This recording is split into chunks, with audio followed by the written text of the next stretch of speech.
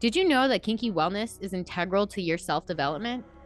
Hi, my name is Dana Shergill. I'm a kinky wellness coach and owner of The Partition, home of kinky wellness. Each Monday, I bring on a guest to discuss why kinky sexual wellness deserves a seat in the wellness conversation. You can catch my solo shows on Wednesdays, but let's jump into it. Hey, and welcome back from our 1 week break. I hope everyone stayed kinky last week. I'm very excited because today we're bringing on Ancilla from Ancillary Kink Support. Now, I met Ancilla at the Delhi Erotic Edge event, and I'm very happy to say that she's joining us today to expand on one of the classes that I took while I was there. So, Ancilla is a writer, journalist, sex and kink educator, and author of novels, both erotic and otherwise. As a former sex worker, she has on ground insight into human sexuality. And as a graduate of communications, she is able to apply that to create structured methodology to apply to the sexual. She's a pansexual, polyamorous, kinky, and constantly talking about how labels are reductive. And I'm excited to say that we are going to be diving into her class on deconstructing and uncovering your sexual self through the microscopic studies. So, in total, she has outlined 6 elements, which is the personal, social, ethical, political, emotional, and artistic. So, why don't we welcome Ancilla to the stage? Hello, Ancilla, and welcome to the show. How are you doing today? I'm great. Thank you so much for having me. Well, thank you for coming on. I'm so glad that we connected at the Delhi Erotic Edge, and I'm super excited to be going into one of the classes that you taught there. I'm excited to talk about it as well. I'm really glad you attended. It was great seeing you. Oh, thank you. So today we're going to be talking about your class on deconstructing and uncovering your sexual self through the microscopic study that you did, which includes 6 elements. And we're going to be starting with the personal. Okay, so just really quickly, I'll explain what I mean by microscopic study. I mean that as a sexual being, you're not just a singular thing. And as a sexual being, you belong in society and to various elements as much as you belong in it as, say, a political being or a mental being or an emotional being. So your sexual self is as constant as the rest of your existence, your mental being or your emotional being. All of it is just as constant. So your sexual self can be understood in various different ways. It has many levels of influence. And I divided them into 6 levels. And the first one is the personal. So the personal is, like we believe that we have a sexual relationship with ourselves, but we don't really go deeply into that because first of all, we feel like the sexual relationship that we have with ourselves is mainly because we don't have the opportunity to have a sexual relationship with someone else yet. And as a sexual being, you're like initiated into sexuality sort of when you start having whatever you define as sex. But your sexual relationship, your sexual identity as who you are begins essentially when you begin. And the personal concerns itself with that. So I divided into 3 categories. The first one is the formative, which is essentially formative sexual experiences are the ones that occur. You understand them long after they occur. When they're happening, you may not have like a physical understanding of what it means to be a sexual being in your body because you haven't experienced perhaps a sexual urge, you haven't experienced comprehension of it yet. It's likely that you'd be very young in this period. Like I know that as a child, I experienced urges and desires to be hit, for example, and I didn't know where this was coming from, but I knew that it was like a strange desire and I shouldn't like talk about it very much. And if I did talk about it, or like if I was trying to seek it out, it was trying to seek out something illicit, something that was a different pleasure than any pleasure that I understood so far, like the pleasure of eating something like candy or ice cream. It wasn't the same kind of pleasure. So the formative sexual experiences that you have are usually in that phase. It's like you have elements of your sexuality inside you, but you're not sure exactly what they mean. Past which point you get to like the fantastical elements of your sexuality. Fantastical doesn't necessarily refer to like, you're like as an adult, I often also fantasize about what I'd like and what I'd like to do. But when you're younger and before you have any actual sexual experience with another person, you do form this sort of narrative of what it means to be in a sexual relationship. Like for me, I know that the narrative that I formed involved multiple people.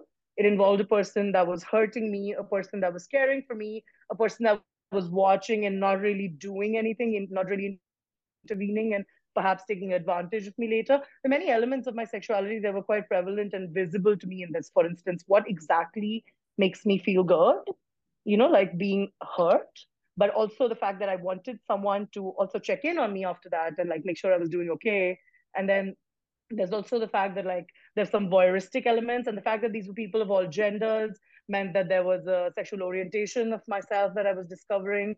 And the fantastical is also influenced by like, what do you see in the romantic zeitgeist, right? Like, for instance, in my head, these people, this person who was hurting me had to be abusive because I hadn't seen anything in society that indicated that somebody could hurt me because I asked them to, and because it would be pleasurable to them as well, and because it was consensually negotiated.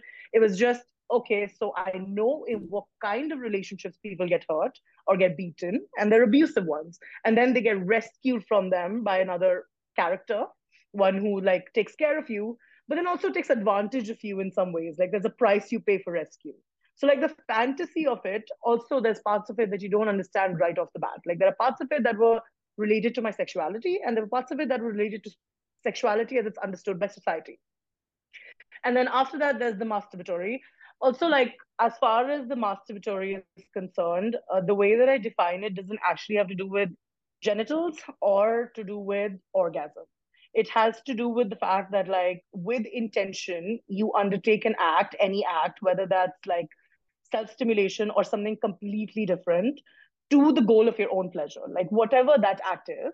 Because for some people, like I have a friend for whom it was when she was really young, she would like to just remove her clothes and stand in the corner of the room because it made her feel sort of ashamed. And that shame was very gratifying to her. Whereas touching herself or like trying to bring herself to orgasm really did nothing for her. So when I talk about the masturbatory, it's about when you start exploring yourself as a sexual being, you only have yourself and you have your fantasy, and then they sort of intermingle for you to create like this realm of self pleasure. And because all of the detailing of this realm of self pleasure, it is always about touch yourself, reach orgasm. If you have a clitoris, maybe it's harder for you to do. And like the entire conversation becomes limited in this realm, which makes a lot of people believe that they didn't have masturbatory experiences, or they weren't able to successfully masturbate or bring themselves gratification until they were older. But we all have methods of gratifying ourselves that are very telling about who we are as beings. So that's the personal. Well, the biggest takeaway that I have from the personal is your idea of virginity. Like the fact that I do believe a lot of people think you're a virgin and then all of a sudden you're sexual after you have sex. And you're right. There's something about it that we need to reframe this context around virginity. It's not, it's blown up and glorified bigger than it actually is. And that being a sexual being actually has nothing to do with our virginity or not. I mean, of course not. I mean, first of all, you're not sexually activated one day. It's not that one day you're just like, you're in public or like you're with a person and they touch you and it's like, okay, now you are a sexual being. Virginity, of course, it has a lot of moral elements to it. Essentially, we believe that so long as it's clear, your sexual desire is contained within yourself, even if it's like in your head, it's benign, it's not hurting anyone. And honestly, probably we can wish it away if you're not manifesting it, right? Like having sex with other people is considered a manifestation of your sexuality. Whereas when it's just inside you, it's like it's benign, it's not doing anything to anyone. But then it manifests sometimes in like, people touch themselves or like they demonstrate sexual behavior that they don't know is sexual behavior. And then as adults, sometimes we know to shut it down, but also to like teach the morality around that, to be like, don't do that, that's wrong, it's for a particular period in your life, like it's for marriage, it's for love, it's for a point when you're like allowed to manifest sexuality because A, you're with another person, and B, it's socially sanctioned in some way. So yeah, virginity is like, I don't think it's a thing that's lost or gained or maybe even exists. It's more like comprehension of your sexuality is something that comes slowly. Mm-hmm. And it also doesn't come the first time you engage sexually with another person. And perhaps reframing virginity, just understanding your sexual self, would be a much better way to go about it. Absolutely. Absolutely. So moving to the second one, you have the social. So what would be the social breakdown of this? Okay, so sexuality is, I mean, your sexual self is a social self as well, because how we act sexually is not just a function of pleasure. Like, it's not just a function of very simplistic understanding of pleasure that like you touch me here, I'll feel good, and touch me there, I'll not feel so good. that's not all sex is. You also learn a morality surrounding it. You also learn what exactly the world thinks of it and how you respond to what the world thinks of it. So it starts with a familial understanding of it. So basically, the first feedback you get about what sexuality is, and familial also includes like your peer group. So the first feedback you get about it is like, what does your family tell you about how and what it means to be a sexual being? I mean, that's very often where our morality that's associated with sexuality, that's where it arises. It's like, right, so we've been taught that like sex is a bad, negative thing, for instance. And if you're taught like a morality that like, don't do it, it's dirty, then at some point your sexuality may derive thrill from acting out against that idea. So, like, when I was younger, for me, knowing that it was considered inappropriate, or I was taught that it was inappropriate to go and sleep with a bunch of people whenever I feel like it, the thrill associated with doing that was taught to me on a familial level when I was really young. And then after the familial level, you have like your romantic and social relationships that you develop past that point. Like at some point, you start having relationships with other people, right? And then all of the fantastical elements that you've learned about sex, the entire narrative about sex that you've gathered until then, it's all well and good. You know a bunch of stuff about yourself, but you don't know about your reactions yet. So when you gain sexual stimulus or like another person is added to, like, you cannot control the script that they're acting out of. So you learn the intermingling of sexual scripts for the first time. And as a result, sometimes you learn that, like, yeah, you discover your sexuality through your partners. You discover, like, hey, in this context, when you do this particular thing to me, it's extremely hot. And on the face of it, I never realized that I would find such a thing attractive. And sometimes it's because you feel comfort in that relationship, and sometimes it's because you just never contextualized a particular act in that way. Some things can be received, like, for instance, I never contextualized maintaining or painting my nails as a sexual act. I always thought of it as something social that I had to do to be beautiful as a woman, for instance. Whereas, like, being with a partner who saw it that way and managed to eroticize it in that way made it sort of a permanent part of my sexuality. When I say permanent, I mean 5 years, because everything changes. Like, everything changes eventually. But, like, yeah, so you just contextualize it accordingly. And then, of course, there's the most important element of like sexuality, which is like sociosexuality, which is the sexual narrative and the sexual script around which we grew up, which varies deeply based on where you grew up, right? Like India, for example, has amongst the highest prevalence of women rape fantasies. Now, does being somebody who's into rape play necessarily mean you were raped, or it's being informed by the social script? No. But the prevalence of rape culture and how it intermingles with romance and the way romance is represented in India obviously leads to you romanticizing a certain act of force, a certain coercion of your will, and equivocating it with romance. And then what you do with it from that point onwards sort of depends on how deeply you're thinking about your sexuality, because you could also very easily end up in sort of a non-negotiated but forced is okay because it's hot to me situation, which a lot of us have been in that place because we don't know to like talk about it. We also know that like it has an acceptability, and it's part of the acceptable convention. The example that I like to give when I'm like sort of trying to explain how sexual convention changes and how it influences our sexuality is that 10 years ago it was weird to choke a person, but like off late it's sort of fine. Like even in like casual random hookups, everyone's sort of into choking now. It's no longer a weird thing. It's no longer like inaccessible in the sexual zeitgeist. So that now influences how like we perceive sex that is normal, quote unquote normal. So the way that social understanding of sex continues to evolve influences how you feel about your sexuality and from where you get the input that makes you feel like this is okay, this is not okay, I should question this, I can't really question this, is this all right, is this not all right, what exactly am I doing, and where is all of this coming from? So that's the social aspect of sexuality.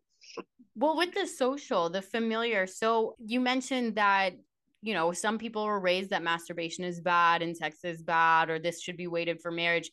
Now, I feel like it comes down to an individual when they do start their sexual wellness journey on this. It's their responsibility to really break that cycle. If they're raised, if they decide to have children, because I do feel that that is something that does get passed down from one generation to the next, and it just kind of Right. reinforces it. and which can be difficult when you are the first person to say, you know what, I'm going to rechange how I view sex. I'm going to be the first one to really open this conversation up. I mean, a certain level of commitment to self growth and changing your own perspective and unlearning the things that you've been taught is sort of social service. I mean, it's sort of like, I'm comfortable calling it a level of social service that everyone should be required to do. But I also recognize that, like, in order to do unlearning of that nature, you kind of need to be removed from an environment that's constantly reinforcing these systems and also reinforcing them with consequence, which is like very common in India, right? Like, I can decide that I understand sexuality differently, and I may want to, like, for instance, let's say I have a daughter. Yeah, I want to teach her something different, and I may, on a personal level, do that. But I exist in a family structure where I am disenfranchised, for instance. I'm not talking about myself, I'm just saying me as like an example. And in that case, my daughter may learn certain things from me and value them. And I may feel the responsibility to teach them to her. But just as easily, I could have never learned those things because I never left the environment where I had the safety to be able to do that work or to change my perspective over sex. I mean, for a lot of people, it's still consent is still something they're unable to exercise because, first of all, say you're in a marital relationship and the majority of sex in my country happens within marital relationships, you're not actually allowed to revoke consent as a woman. So if you're not allowed to do, yeah, I mean, marital rape is not outlawed. There's a certain amount of sexual violence that's punishable under the Domestic Violence Act, but it's like a gray area. Actually, it's not a gray area. Marital rape is just allowed. But so, yeah, so like you can't really unlearn the things that you need to unlearn unless you have the safety to be able to unlearn them. Safety, and I guess a lot of education, in which will be difficult in a country that has such heavy censorship on things like this. It's very difficult. It's very difficult to get information out there. I mean, I write a lot of books about sexuality and some erotic novels. I can't sell them in India. No, you can't sell them at all. No. Wow. So the education that you're limited by, it starts within your education system then. It's just not there. I mean, yes, we have sex ed classes in very few schools, in a very specific kind of school. Like, for instance, I had sex ed classes to a certain extent that I was when I was growing up. But what are we being taught, right? We're being taught how your body functions and also morality. Don't do it, or you will get pregnant, get sick, etc., etc. That's what we're being taught. And a lot of it is not even accurate. I mean, a lot of sex education that we are given is sort of outlandish. I know that I had a teacher who told us that girls past a certain age should not sleep with like stuffed toys because they take sexual thrills from them. Like, this was part of my sexual education. Oh, wow. That's that. So moving to the next one, like ethical, like that's up for debate. What's ethical and what's not ethical of what you're being taught and what's allowed in a country and what's not. Right. So actually, the way that I approach the ethical, it first starts with like a personal set of ethics. Like, because the first thing is like sexual conflict, right? Sexual conflict is internal. When it first happens, it's definitely internal. Like, uh, I'll give you an example. Essentially, say you're like, say you live in a very oppressive country, and you're a woman, and you're submissive, and you're heterosexual. So you're going to be submissive to a man. And in kink circles, when we discuss like this configuration, we're often talking about it in the way that no, your feminism does not need to contradict your submission because one is a choice and the other is enforced upon you by society. You know, oppression is enforced, submission is chosen. But the thing is that the representation of these things is often so similar, right? Like, I know couples, for instance, where, you know, the woman is submissive, the man is dominant, but the way that it plays out in their household is that she's doing all the cooking and all the cleaning and laying all the meals at the table.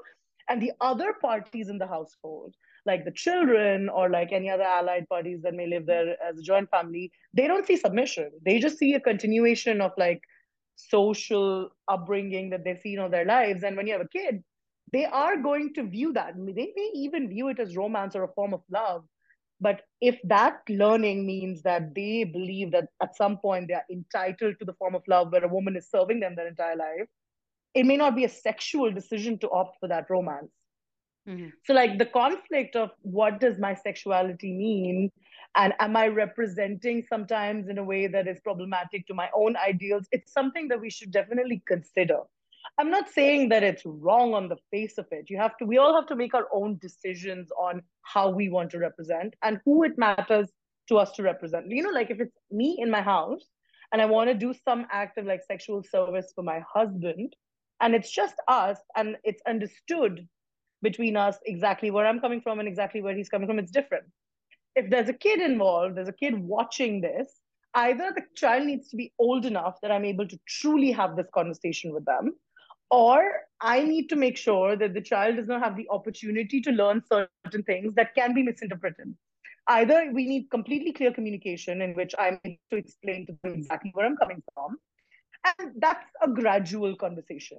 You don't like rush into it. So uh, are feminism and submission at odds with one another? No, but there are situations in which they may raise conflict within you yourself about, am I really okay with this? Am I really okay with like perpetuating the social convention that I'm a woman, I should shave my legs as an act of service? Like, am I okay with that? Maybe you are, and maybe you have good reasons to be. Maybe I'm not, and I have good reasons to be as well. But asking those questions is a part of like dealing with our sexuality. And also, a good amount of dissonance is good for sex, I feel. Like, conflicts and coming out of different spaces means that we're constantly engaging different parts of our being. And the more you're engaged, I feel like the more exciting sexuality is. Mm-hmm, And mm-hmm. so that's the conflict based element of it, which is sort of personal.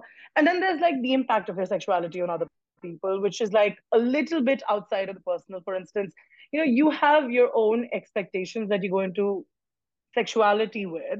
And I think this has a tendency to happen more with like cishet men than anyone else, because they're taught a lot of things are okay to expect and ask for as a form of love. Like it's that thing where like your mom cooks for you because she loves you, and you can wake her up in the middle of the night to do so. And it's a form of love for her, so she's never going to make you question it. But you believe that love means that every woman should cook for you whenever you want it. And that Mm-hmm. kind of entitlement, like it extends itself to sexuality, and sometimes you impose that onto like your female partners. And then are you maybe expecting things from them that they're not comfortable giving but believe they have to give because it's part of the social diktat? So that's the impact of your sexuality on other people. And we sort of all, you know project expectations onto our partners that may not necessarily be our own expectations. They might be expectations that are taught to us by the world. So that's and then what you were saying, the social position of morality and imposition, because then there is the social aspect of ethics, is what you brought up right at the beginning, is that, yeah, a lot of things that you are taught in the world, where do they come from and how do we feel about it as a society? And sometimes that means that who you are as a sexual being is not acceptable in the world. Sometimes the ethics of society work against you. And sometimes, like we have a tendency when we don't understand things to demonize just identity as a perversion. I mean, it's more intellectual as an exercise. You may want to get into advocacy as a result of that, or you may want to see how you can undo it in your own social environment or how it manifests in your own sexual understanding of things. Like there are things we do sexually that we find dirty or wrong, and we do them because we find them dirty and wrong. And where did we learn that? Yeah, well, it comes down to interpretation, but also with the what is right and what is wrong socially. Yeah, that changes depending on where you are for sure. So then we would go into the political stance of this. And so that's the next one that you have here is the political. Right. So the political is about, so you know how the personal is political, the sexual is part of the personal, therefore the sexual is political. But we often try to like discount the political aspects of sexuality, partly because there's this belief that making sexuality politically correct is sort of not the way to go. And when we hear the term political, especially nowadays, I think we just immediately hear the term politically correct, which is almost never like a true to the world representation of the politics of anything. So, for instance, when you're playing with kink, right, there are a lot of things. Like the first aspect of it was like sexual identity. What are the politics of the identity of how you represent? And there are many aspects to it that the legacy of which you got to sort of understand, why do these implements like whips and torture implements, why do they exist? They exist because people were actually enslaved once. And I mean, modern day slavery in some forms continues. So all of these things have a history and a legacy that you owe it to yourself to understand, so that you can develop a more ethical practice, a more informed one. And sort of, even, I'm not saying that just because something has a legacy that's problematic, but this is more than problematic though. You don't get to touch it, or you don't get to play with it, but it's like, if you use it to continue to perpetuate certain stereotypes, then you're also informed by a part of politics that you may want to deconstruct for yourself. And then there's oppression, which is sort of, so a lot of us are judged for our sexuality, right? Like, there is judgment, which is, it's like an indictment of your choices. And then there's oppression, which is an indictment of your identity. And oppression has a very heavy impact on how your sexuality is allowed to manifest. Now, say you're not heterosexual in a country where homosexuality is outlawed. It means that the spaces that exist for you to be a sexual being are extremely limited, which as a result means that you're constantly experience a lack of safety within your sexuality.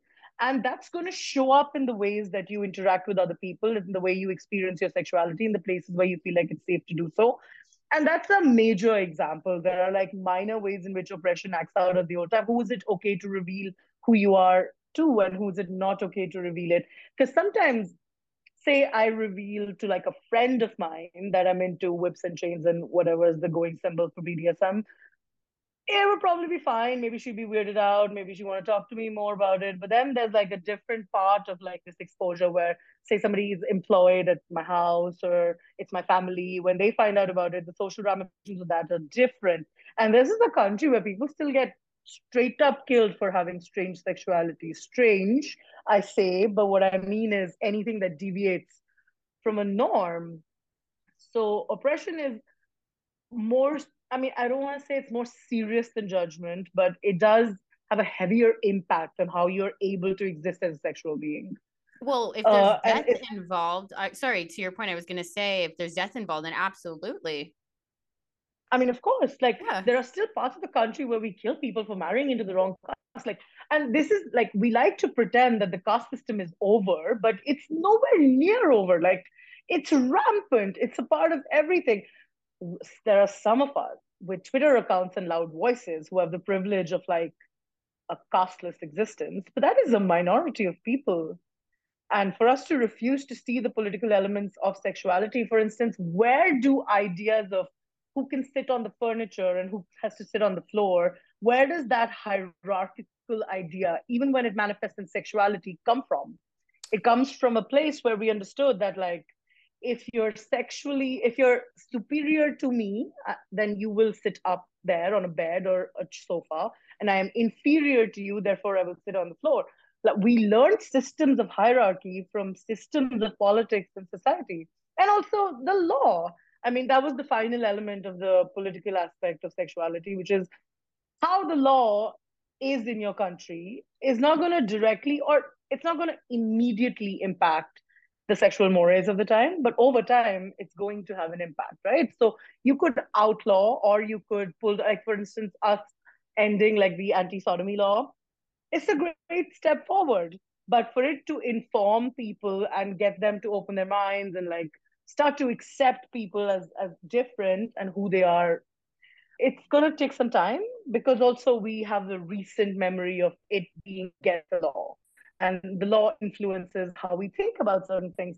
Now, BDSM itself is not actually outlawed in India, and I had a long chat with my lawyer about this once. But also, what he told me was that the reason it's not outlawed is because nobody precedented it.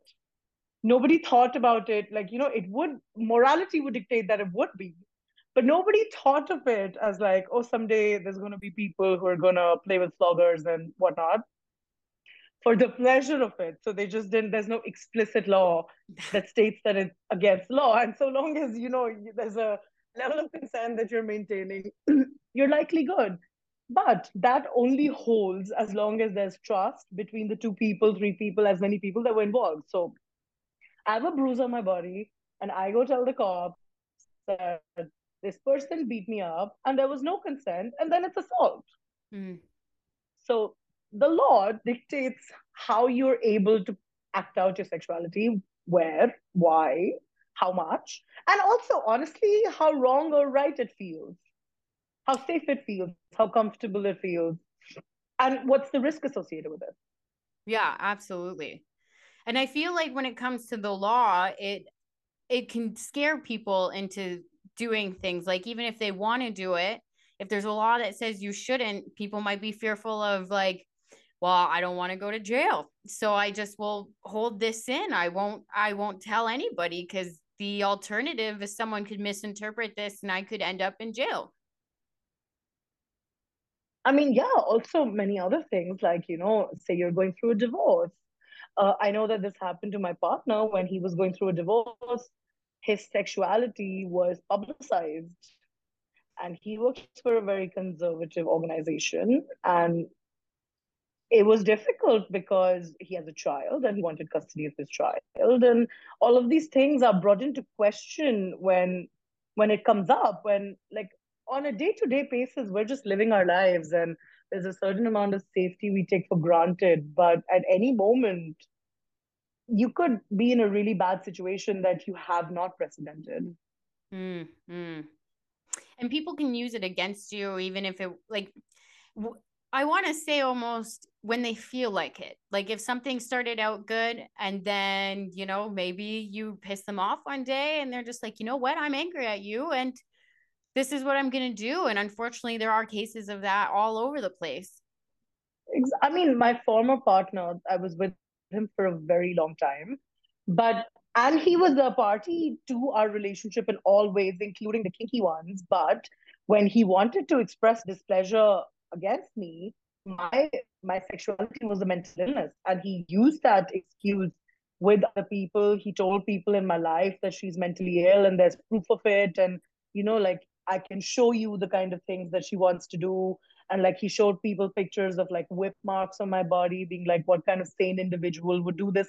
Only because I was speaking out about the fact that he was physically abusing me.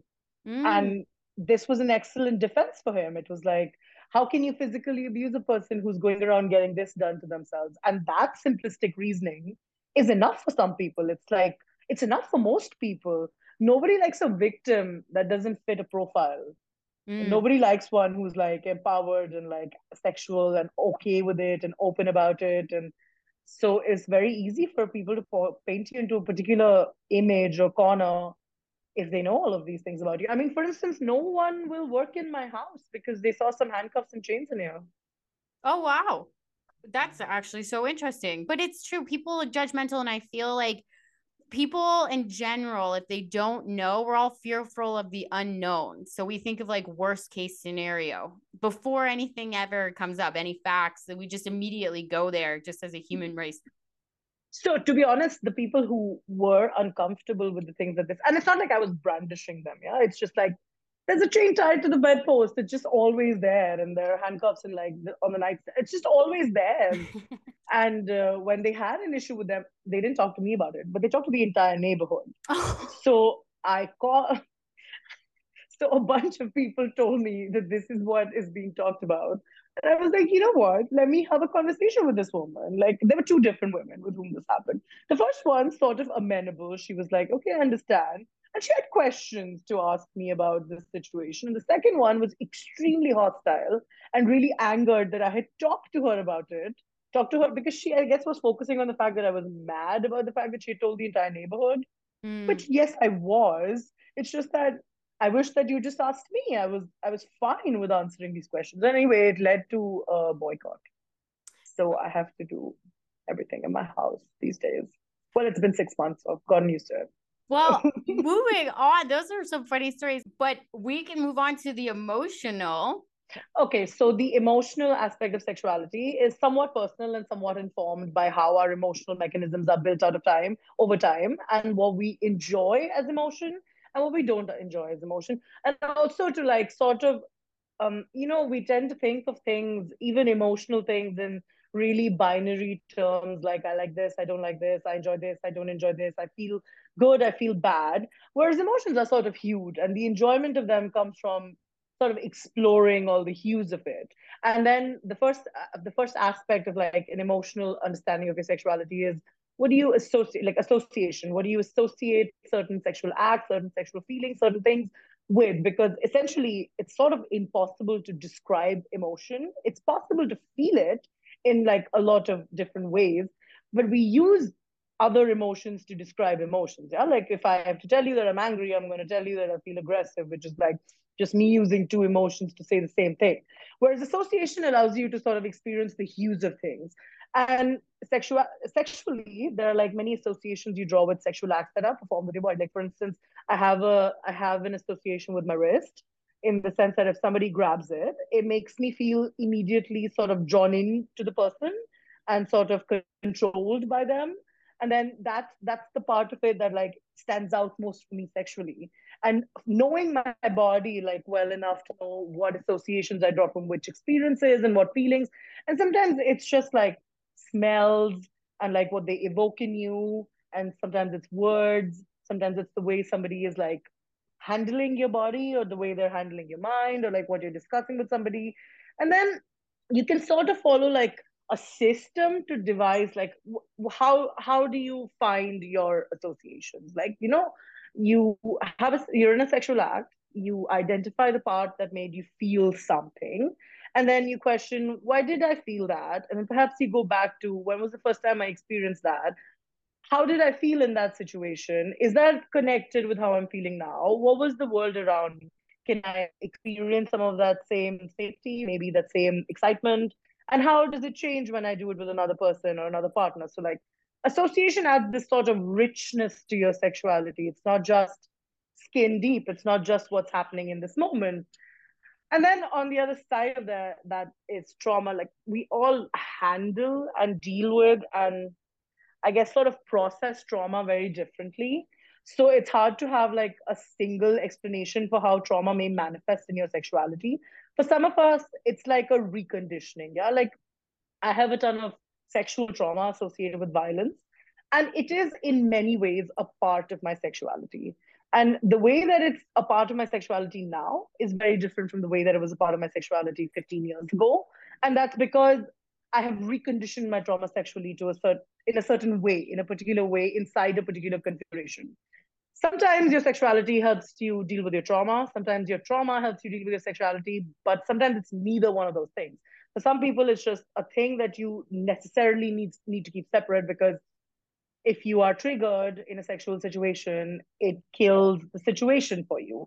But figuring out our relationship with our trauma does help you know what is safe to do, what is not safe to do, what is enjoyable to you, and what is not enjoyable to you. And sometimes, like trauma has such strange associations that you don't know that something's going to be repulsive to you, and you don't know why it is repulsive to you until you start questioning it along a particular line. So that's what I mean by trauma's association in your sexuality. And then there's memory, which I suppose is also sort of associated with the association aspect of this.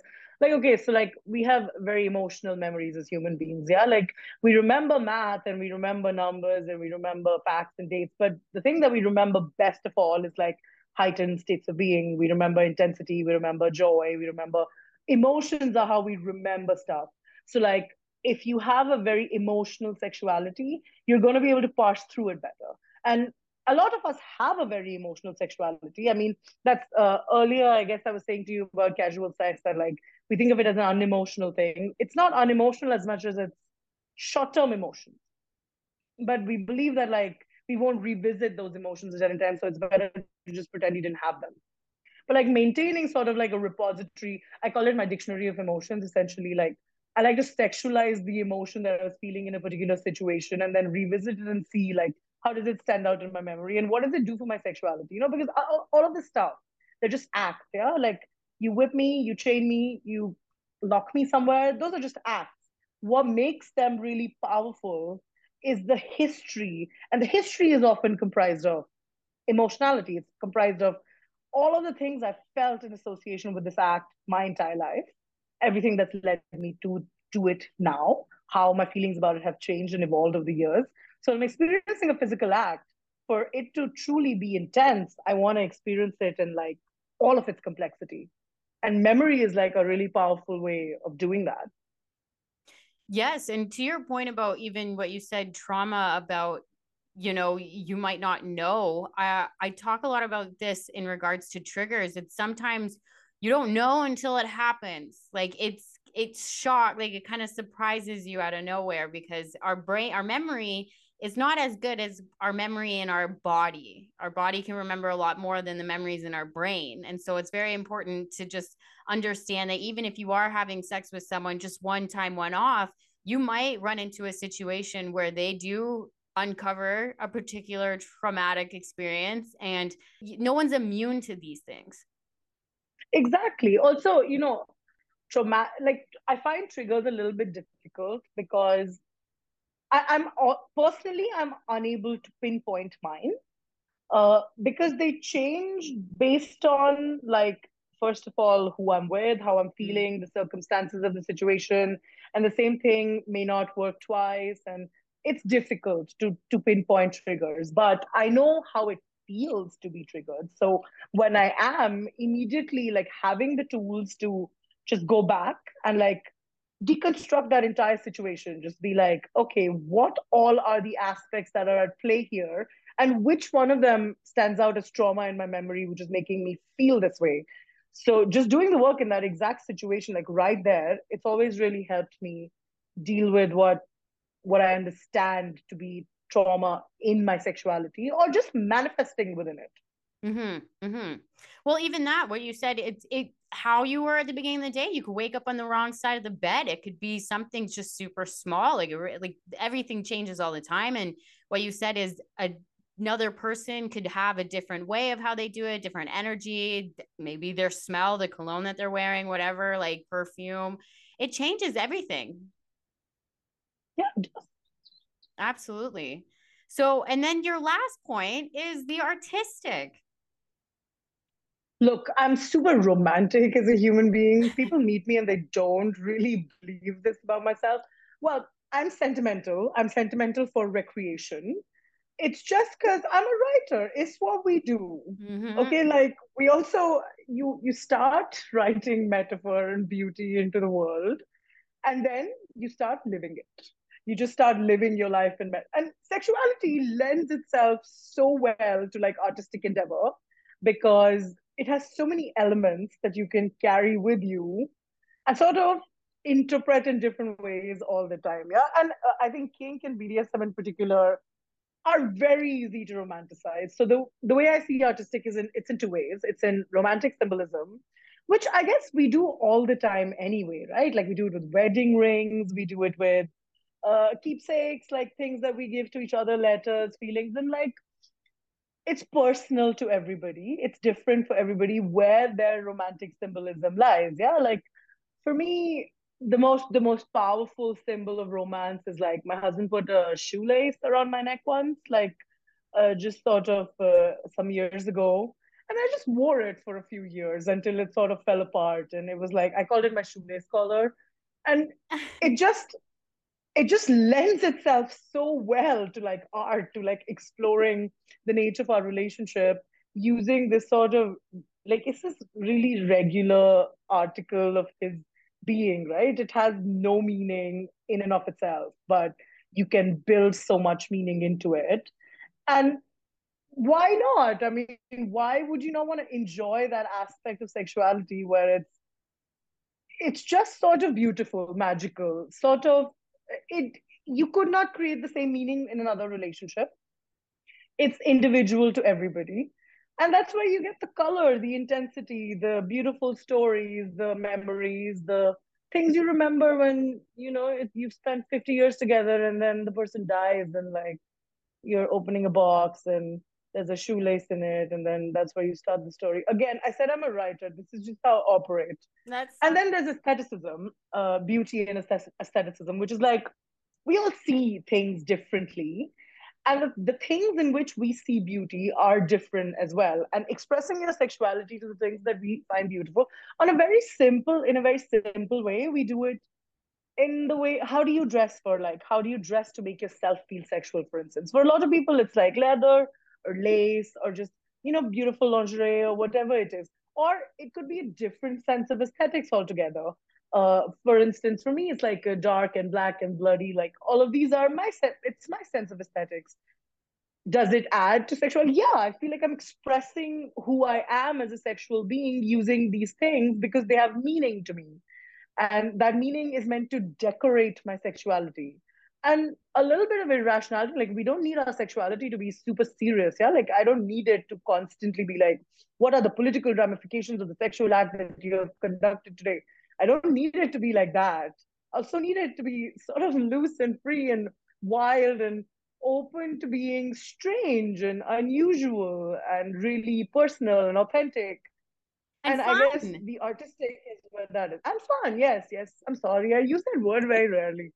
Fun. I feel like it should, I feel when you're describing it, these are all things that adults need, like bring in, that are fun. We forget that life is supposed to be fun, and it doesn't have to be what you said, so It's true. serious, and we can just relax and go back into this playful state that I feel that a lot of our structures around us, they don't want us to be in a playful state anymore. They don't want us to just sit down and That's laugh and true. have a good time.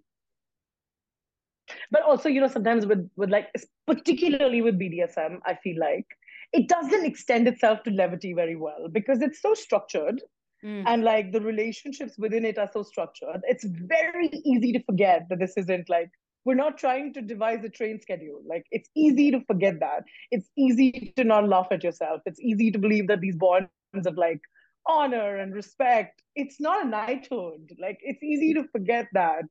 You can just be wild with it. You can just do whatever you want with it. Nobody's coming to check.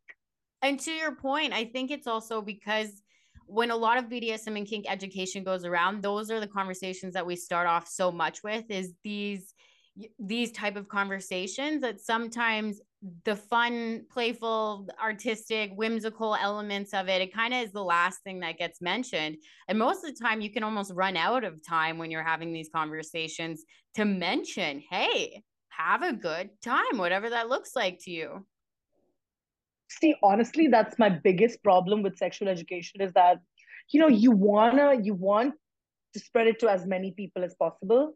But in actuality, you can only touch the surface when you're trying to spread it as far as possible, right? Like you're trying to get to as many people as possible. So you only have a certain amount of talking points. And then you kind of have to go into only that over and over again.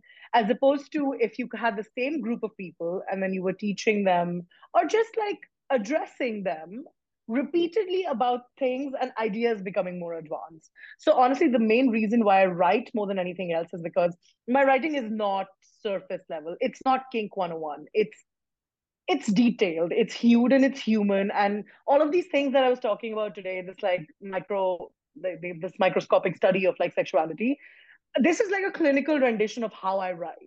But how I write, it incorporates all of these elements into my writing. And I feel like honestly, in terms of reaching people and having impact, it is so much more effective because when you read something in which you are definitely going to find yourself somewhere, you're going to find it relatable because I may be doing strange sexual things, but I'm being a human being just like you while I'm doing them, and you're going to find yourself in that, and then it's easier to understand these things about yourself, about me, about people. Absolutely. When there's connection to it as well, when people are reading it, there's maybe they're getting questions of like, oh, you know what, I want to try this, or hey, someone else is doing this and I don't feel so alone anymore. And I feel like with reading, people can pause, let it sink in, reread the sentence over again. Right. They really can take some time to let that information sink in at the level and speed that they want to. Also, one of the things that is super important to connection is that I'm not 100% comfortable with my sexuality either. When I'm teaching, I'm going to try to hide that. But when I'm writing, or honestly, I try to incorporate it into my teaching as well, I'm going to share the things that make me uncomfortable as well. And then it's easier to have connection because then they're like, oh, she doesn't know it all. I don't. And you don't. And we can just share what we know and then make whatever we can of it. I think sex is one of those topics that really who does know it all? Like, I don't think anybody can. Like, I actually don't believe that anybody can. We can share the knowledge that we have, Of course gain, not. but it's too vast of a subject, and we're all so different that how could you, what works for me might not work for you, vice versa. Maybe like people aren't into the Exactly. same things. So yeah, when the term expert, I have to laugh because yeah, we can, if I don't know, it's not one of those topics that 2 + 2 = 4, sure. But what if I can do the same thing, you do it, we're gonna have different outcomes. And that's the point of it. That's the beauty of it. You can never write enough sexual stories because you gotta find like 2,000 new ones every day. Exactly. Well, this has been a great conversation. Thank you for your breakdown of the microscopic study here. And for my listeners, whereabouts can they find you? You can find me on Patreon under Ancilla L. I do a podcast there as well. It's called But That's Not My Point. It's Meandering Thoughts. It's an exercise in digression. I mean, I talk a lot about kink, but I talk a lot about strange things I see out of my window as well. And you can find me on FetLife, same name, Ancilla L. You can find me on Instagram, Ancillary Kink Support. Please find me on Instagram. I have no followers and I'm terrible at it. You know what? I struggle with, I feel like Instagram, it's so hard, and 9 times out of 10, I feel like I've gotten that you're being reported. You're being reported. So you know what? I should Oh really yeah, switch. that just happened to me. Oh, What's the deal with that? And also, I barely post, so I have no idea what I even got reported for. oh, they didn't even show you. Oh, you know what? I just, censorship is real, people. Make sure you stay connected on other platforms. I will make sure to put all of your links inside the description so people can get connected to you. Thank you. Absolutely. But for my listeners, Oh thank you. right, you can also visit. Oh, go You can ahead. also visit my website. It's called Ancillary King Support. Okay, wonderful, wonderful. And make sure you take some of our classes because, oh my goodness, the type of information that you can pack in your one of our classes, I must say, was incredible. I learned a lot through both of your classes. I really like your structure of it as well. And thank you again so much for coming on the show. Thank you so much for having me. It was really great to meet you. I'm glad you're in the country right now. Have a nice trip home. Oh, thank you. And as my listeners, I'll see you next week. And as always, stay kinky.